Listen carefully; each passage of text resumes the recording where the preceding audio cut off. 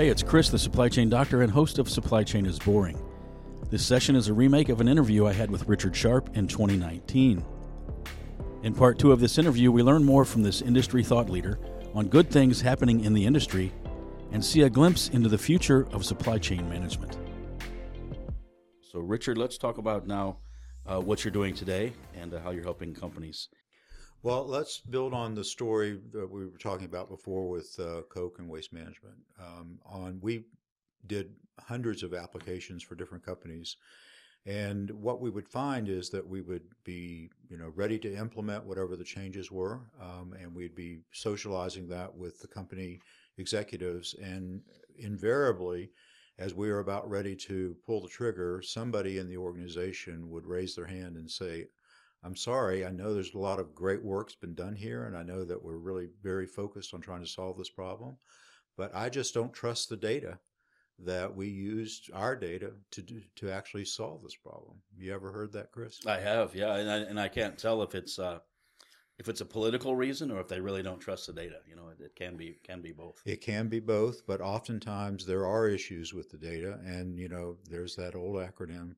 Data in, garbage in, garbage out. So anyway, we knew that if we were going to really add value to supply chain management, we had to solve that problem. So we formed this company with one key ingredient, which is to be able to take native transactional data from as many sources as the company has, to be able to use a process and tools to make that information trusted, and then to be able to use that validated, trusted information to solve the kinds of problems that we solve. So that's what we started out to do, and now what we have is the ability to have very accurate and specific information and targeted on a key area, which is what is the exact cost associated with servicing every customer that I have, and how much am I actually making from a profit perspective for every item sold to every customer. Everybody has a P&L, but if you wanted to get that down to the actual profitability of that shirt that you bought and how you bought it, that's very difficult for companies to do. Mm-hmm. And so that's where we focus as a foundation to then use a series of analytics to help people solve problems around that. Yeah, it's interesting. We in the Apex world, again, Richard, we talk about lifetime customer values and kind of it gets into the individual product profitability, but also some customers are going to be short term. I don't know if you look at that as well, or you're just looking at the individual product profitability. But if you look at a customer from, for example, in the automotive or the car dealerships, they may give a car away at cost because they're hoping that you come back over the next 5 years and get service there. So I don't know if your models look at that type of thing as well, or is it just being able to look at the repeatability.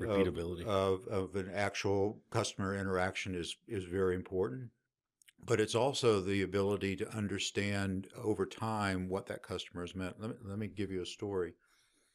A large operation out of Chicago, servicing customers directly as well as through wholesalers and distributors. They have 110,000 delivery locations in the United States. They wanted to understand where they were making and losing money. They were profitable. So out of 110,000 locations, Chris, how many would you think gave them 80% of their profit? 110,000, you said? I'm not good at my math. I'd say probably 20,000. 20,000, 80-20 rule. That's what I was going to say. My industrial engineering kicks in. Everybody says that. You know what the answer was? No. 2,383. That's pretty specific. Less than 3%. I was going to say, you're looking at that's less than 5%, but 3%. So, being able to know that and have trust that information is correct. So how do you solve a problem with that? So what they ended up doing is they looked at every customer in each market, and they said, okay, now we see that we're giving everybody 5-day service. These are very unprofitable, these are marginal, and these are very profitable. Clearly, we're going to keep same-day service for the very profitable, but I'm going to change how I service the orders for the marginal and unprofitable. They realized $3 million immediately on the bottom line. Yeah, immediately. Immediately. It paid for the project. Oh, many times over. Many times over. That's good. So do you also look at things from a market basket perspective? So, I mean, sometimes you may have a product that's not profitable, but they're calling you because you have that product. Yeah. So loss leaders are a very big question for many companies. So there's a right way to do that. When you're thinking about products and their contribution to your margin, you will always have products that are necessary in order to sell other products, right? So that's just part of the customer relationship. But what you want to be able to do is know where, if in fact that is the way it's working. So am I holding this product, and is it being bought by a customer that's buying a lot of other things that are very profitable, and and it makes sense to continue to hold that item? Or do I have customers that are cherry picking and all they're buying is unprofitable products? Now that's a different answer. It is, yes. And so it's very important. That's why it has to be very accurate and very specific and trusted, because if that's not the case, it's not actionable. It has to be actionable. And that way, as you can see, I mean, it's just clearly something that people are going to need to know more and more, have that capability, because the world is moving at such a pace that without that kind of decision making, you're basically can go out of business, i.e. Sears. Oh, good point. Yeah. I didn't understand that perspective. It's interesting. A lot of historical management was done by gut feel, or, the guy's been here 25 years. He knows everything. Yep. He's got to have the right answers. And, sometimes that may not be the case. Well, experience is really important, clearly. But what you want to do is you want to blend fact-based decision-making with that experience. So, you're not going to always get all the answers from the numbers, but what you want is an informed decision. So, having the ability to know what has worked in the past and not, blending that with very good information with regard to what it means to you from a financial performance, that's when you get the home run. Okay. So what is your, you've been doing this for, I didn't realize it, 20 years. Yep. So what's your vision for the company? You're going to maintain status quo, or?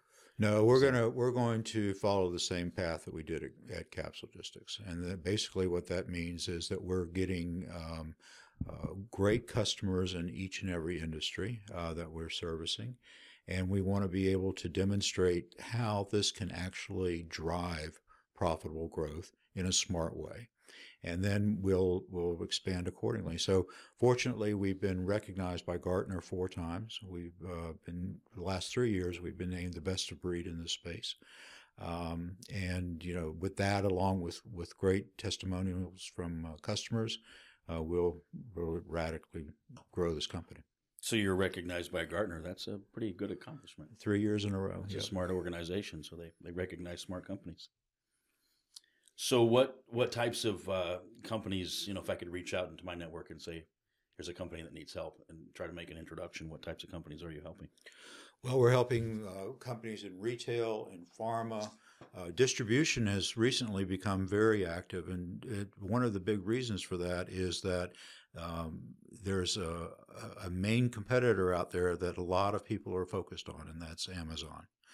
And so being able to be more proactive as opposed to reactive with regard to how do I set up and not just survive, but thrive when I have pressures from companies like Amazon.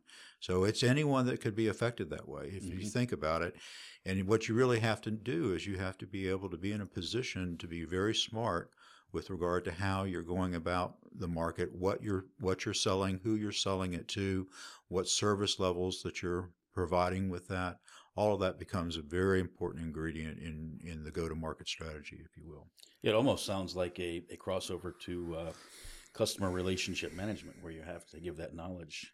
If somebody calls into a call center, you have to know maybe what's the more profitable products you can offer. Absolutely. I don't say push, but offer. And it's going to be different by product, and it's going to be different by customer. Unfortunately, a lot of decisions that are made in that world is a one size fits all. And that's absolutely not going to work in tomorrow's world. It has to be much more specific and much more accurate than that. So, there's things that one can do if you know the profit contributions of a product. All right, let's go to a typical Apix case study. You are very focused on reducing working capital in your inventory, right? Right. Everybody in Apix is focused. Inventory is an evil. That's right. Is a big deal, right? Now, how do people do that? They look at the velocity and they look at the amount of working capital tied up associated with that inventory, right? So the turns become very important measurement. So SKU rationalization as well is a thing. I know some companies hate to get rid of. Yep. Or not hate is a tough word. They don't like to get rid of products or SKUs. Somebody's going to buy it eventually. Right. So that's a part of what you're offering as well. Oh, much that and a lot more. So let's go back to that exact point. So if I know the profit contribution of a particular product and I'm thinking about SKU rationalization, and I say, okay, this product has a very high working capital, but its turns are also very low. All right. But I know that it is actually, for whatever reason, an extremely profitable product for me. If I didn't know that, I may push to rationalize the SKU, right? Because the turns are low, the cost is high.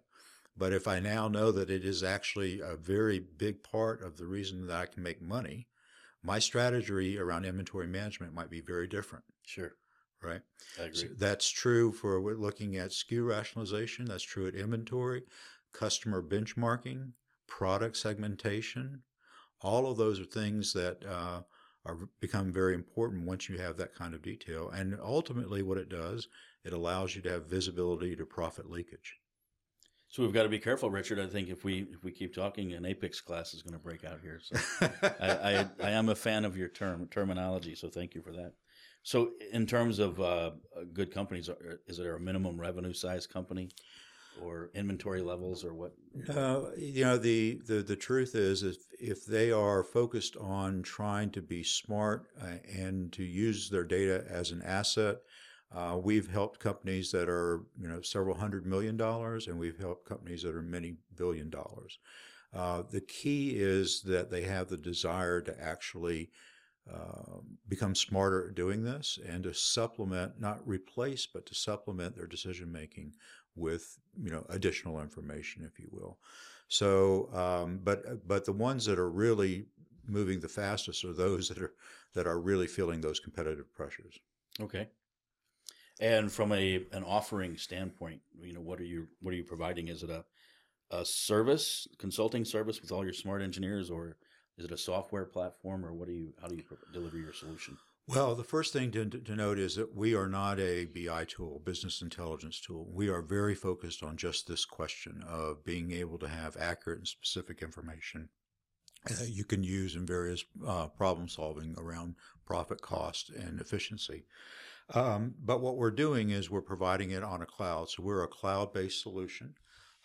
We obviously have to be able to help with the consulting aspects of how to do this, but our main focus is to give them a solution that they use on a repeatable basis to be able to not only have that information as things change, but be able to track the progress of strategies they've made as a result of having this kind of information. Okay.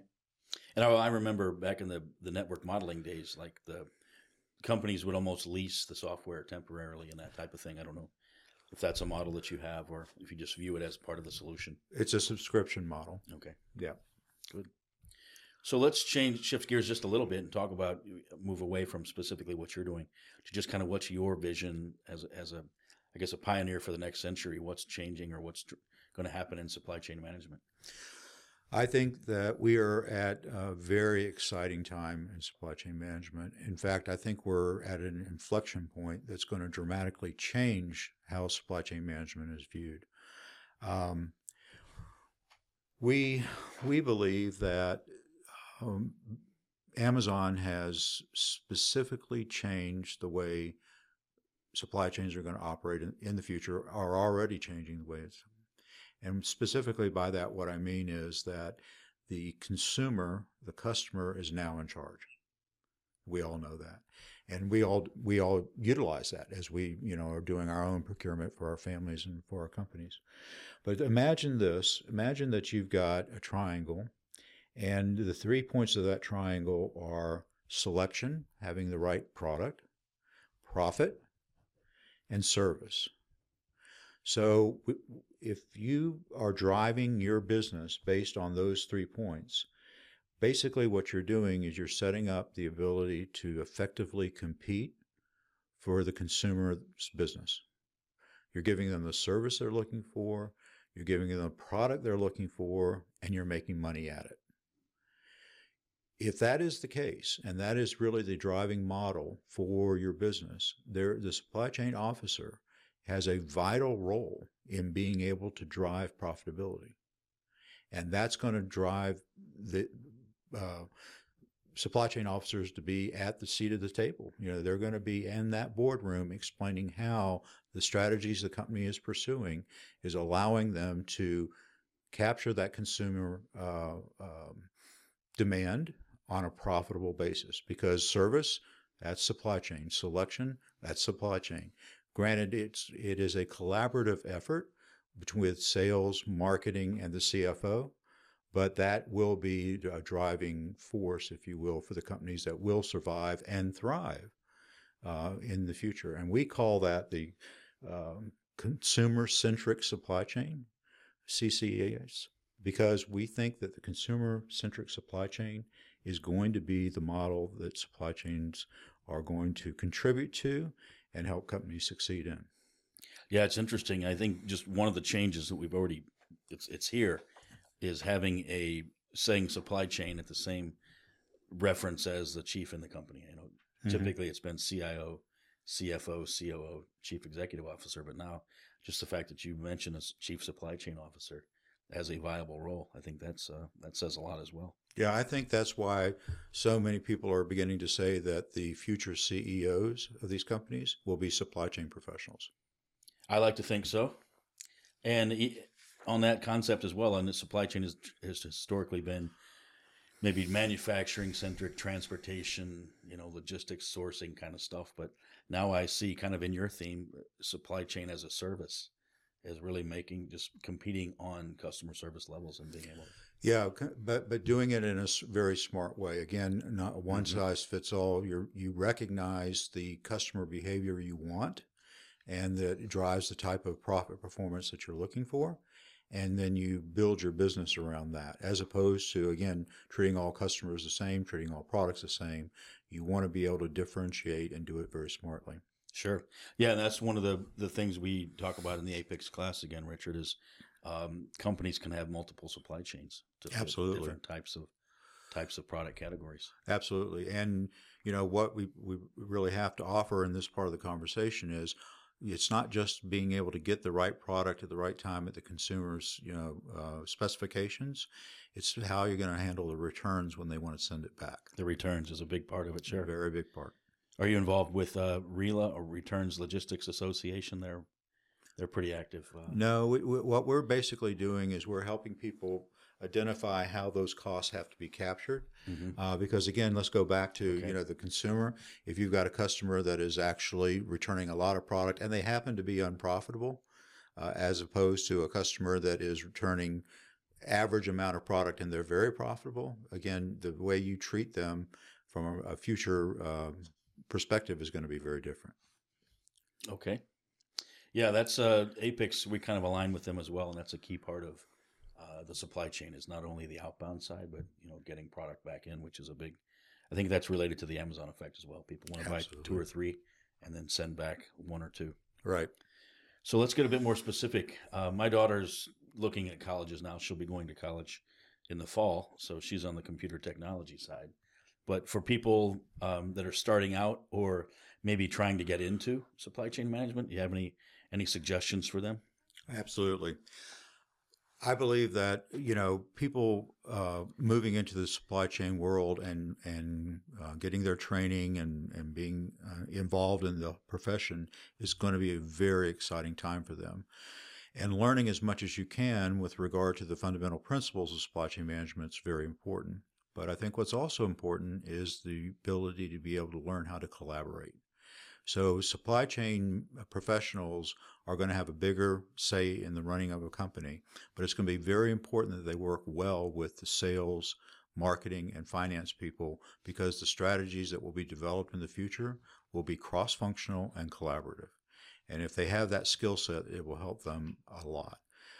Also being, focused on how financial measurements are being done in order to be able to know what they're doing in supply chain, how it affects the finances of the company, and their collaborative efforts as well, will be a great plus on their resume as they move forward. So I think, getting all the basics, really understanding supply chain management, learning better ways to collaborate, and understanding what the impact is financially is a ticket for a home run. That's exciting. I'm glad, just from my career perspective, my outlook. I'm on the other end of that, not just starting out, but it sounds like a great fit for an industrial engineer. Absolutely. Kind of all the core curriculum. You learn a lot about your finance, business, a little bit of technology, everything else. So my advice is to tell everybody to be an industrial engineer, but you have to know a little bit of math. So so thank you for that perspective. So you're pretty much a thought leader kind of in the space still. So I know I was looking at the I for Transport events. You speak at them frequently. I don't know, are you speaking there this year? That's still being worked out. They're getting the program together as we speak. That's coming up in June, so you got to get on there. And you do things with CSEMP, obviously. Yep. APICS, you're involved there. DC Velocity, I know you're a contributing editor or author. I don't know what the official is, but yep. So why do you do that? And is it just a hobby, a passion, or? No, it's definitely a passion. Our primary focus in all of those talks and in the blogs that we write for DC Velocity and the feature articles, which actually one is coming out in the next few weeks on big data and analytics that we contributed to, is to help companies recognize that they don't have to be in a defensive posture as they're trying to figure out how to go to market in the future. Again, going back to the Amazon effect, a lot of companies are in a very defensive posture and are very concerned they'll even survive. We mentioned Sears before, J.C. Penney. I mean, there's all kinds of stories out there where companies have had very serious impacts with regard to competitive pressures. So the main theme for us is to say, look, don't be defensive, be on the offense. And there are ways to do that cost effectively so that you, again, don't just survive, but you thrive. So there are three core elements to that. And the first is that they have to really focus on their data and treat it as an asset versus a liability. And that may sound a little trite, but many companies that we talk to, if they really close the door and they're being really honest, the data is a big issue. You can put investments in that with data warehouses and data lakes, but you really have to be focused on the integrity of the data and ways to handle that efficiently that's not burdensome for the organization, but the organization really does have confidence in the information they're about to use. That's a very big cornerstone for being able to go on the actual offense versus defense. The second is that to be able to approach doing this in a way that they're using what we'll call a crawl, walk, run, not to try to tackle all the problems, boil the ocean, if you will, but focus on one key strategy that you're trying to accomplish. You have the data now at a point where you can trust it and use analytics and data to solve that problem. Prove that the problem's been solved by measuring it financially. Everybody wants to get on a bandwagon when they see that something's really gone well and it's actually made a very positive financial difference. So that's very, very important. And the third, I'm sorry. No, I was going to say, that boil the ocean. That's important because you have with today's data and in ERP systems, there's such a wealth of data that you can almost drown. Yes. If you try to do too much at the same time. And usually that fails. Yeah. So what you want to be very targeted and very specific. And the third element we try to say, to thrive and not just survive, is to build this capability out so that you have it on a repeatable basis.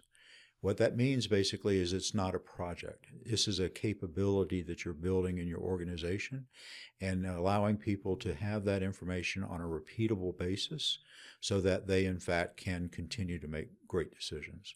So those are the three keys that we always stress when we're out in the market talking about big data and analytics.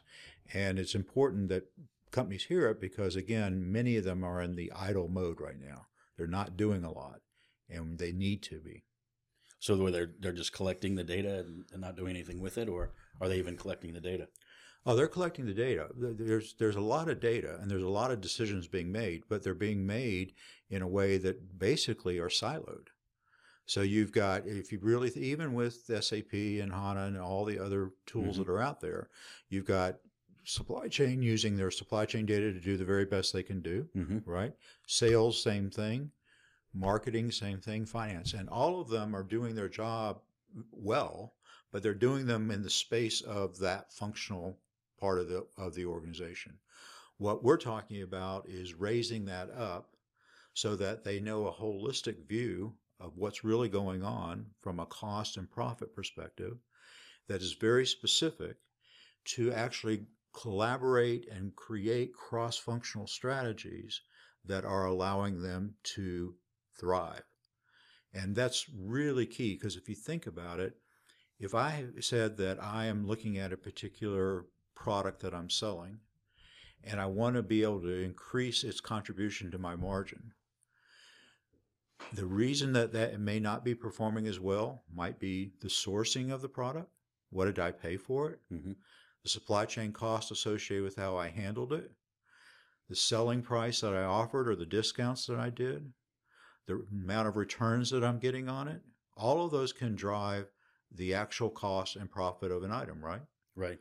So if I'm making decisions that are only procurement related or supply chain related or selling related because of those functional roles, I may not have the ability to understand that today this product is not as profitable because of sourcing. So that's who needs to look at it. The second product that's in the same category is because of selling price. Any of those things can drive profitability. Sure. It has to be viewed on a collective, collaborative basis. Yeah. Else, again, back to the Apex terminology, we talk about that as sub-optimization, focusing on, if you buy $1 million, you pay 5 cents a piece, but you're going to have 900,000 sitting in the warehouse. That's right. For 10 years. So you have to look at it holistically. And then we also, I like your discussion around cross-functional because the future of supply chains as well as I think the integrated supply chains where you're collaborating with your trading partners and to be able to do that, you have to pretty much have sound data. Right. Else you're going to be causing trouble for them as well. Right. Interesting. Well, I appreciate the fact that you do write and you do speak. How could somebody take a look at what you're writing or what you're speaking on? Well, we can always go to the website, which is www.ci-advantage.com. Go to DC Velocity or Supply Chain Quarterly. We're listed there for the blog content that we write every month. Or they're happy to give us a call. We'd be happy to talk to them. Okay. And they may be able to see you at the Eye for Transport in June. Maybe. I don't know. I don't know either. It's a teaser. Yeah. Well, speaking of your website, I was looking at your website, and it was interesting. One of the things that you specifically reference is social responsibility. Right. So tell me a little bit about that and what that means to you. Well, we as a company believe very strongly that there is a significant contribution that supply chain management can make to the world at large, essentially. So we've done several things. One is we've done a lot of work in America's food banks. So we have gone in and helped them from a supply chain management perspective in different ways, depending on what their needs are. What's interesting about Atlanta is that we actually apply the technology we've been talking about to the Atlanta Community Food Bank. Yeah. And instead of measuring profit, they wanted to measure costs associated with servicing the agencies that distribute the food to their clients. And what we were able to show them is that, it's not just delivering food, it's delivering the right food, the right nutritional content of food into the right places. So if you've got an extra unusual amount of cost that you're moving chocolate from point A to point B, that's interesting to know versus whether that's protein that Yes. you might value that more, right? Sure. So giving them that visibility was an application that we did with our technology. So not only are they getting products in the right places, are they getting the right products? Right, measuring the nutritional content, the actual cost associated with it, and the patterns that you were asking about before. How often is it being bought, who's are being delivered, et cetera. So all of those are just visibility in being able to make smarter decisions. But what we've also done, besides the food bank work, is we're a founding member of the American Logistics Aid Network, ALAN, and that is the supply chain industry's response to disaster events. So after Katrina, 4 of us got together along with all of the organizations, APICS, CSCMP, and others, and said, there is no other industry that can contribute to making response efforts in disasters more effective than the supply chain industry. And so we took 2 years to study how disaster response really works. And after that, we formed ALAN. And we've been involved in every disaster since Katrina as a result of that. And that is a credit to the supply chain industry, because that's the supply chain industry stepping up to actually make that process work better. Sure. Well, everything is about supply chain, whether you're buying product or trying to help people in distress. So you were involved in the startup of ALAN? I'm a member of the board and a founding member of the organization. Oh, I didn't. Yeah. So we had Kathy Fulton. She's our executive director. She's your executive director, and she took over for who was before Jacques Menzies. Jacques Menzies, yeah, who passed. So you're pretty actively involved. You're still doing anything with Georgia Tech, their Supply Chain Logistics Institute, or anything? Absolutely. We teach in both the Scheller Business School at Georgia Tech as well as the ISYE, and we've done that in both the executive education and in their master's programs. Thanks for listening, and remember, supply chain is boring. So I feel it's been an honor for me to sit here with you and get to know you a bit better. I think, as I said, we're very fortunate in Atlanta as Supply Chain City to have a wealth of knowledge from people like you and your peers. Is there, as we wrap up, is there anything that I didn't touch upon that you might want to share? No, I just like to say that I totally agree. Atlanta is a hub for supply chain management. A lot of great things going on in the industry, and I think Atlanta will continue to be a center point in the world for supply chain management.